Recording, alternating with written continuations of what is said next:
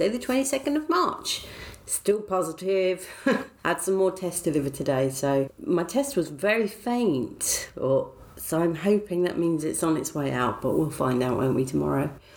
I only did half a day's work because I was feeling really shattered. My job's quite stressful. It shouldn't be, but it is stressful for a number of reasons. So I just thought I can only do half a day today. So I sort of clocked off at lunchtime, which was nice, which meant I went back to watching my children's TV. It's really interesting. I don't know how to put this politely, but the women are so dumb.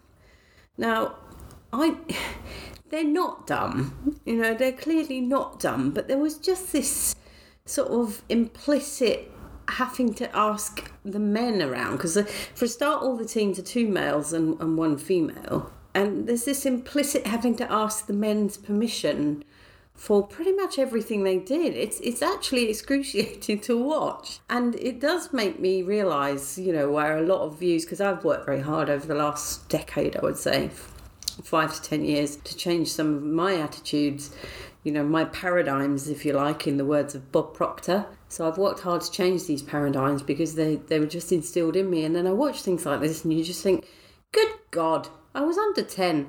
I was probably about 10 actually. I did not stand a chance with these kind of role models on TV. It's absolutely excruciating. And young women and girls today, wow, you've got it good.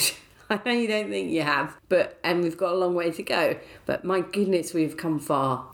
The other point of note today was I got a really sweet little message from Katrina, the German girl, as she puts it. Hello, COVID girl. No, I'm joking. How are you feeling? I hope you're much better. I thought I send you another voice note before I forget. Sending you a big hug and get better soon.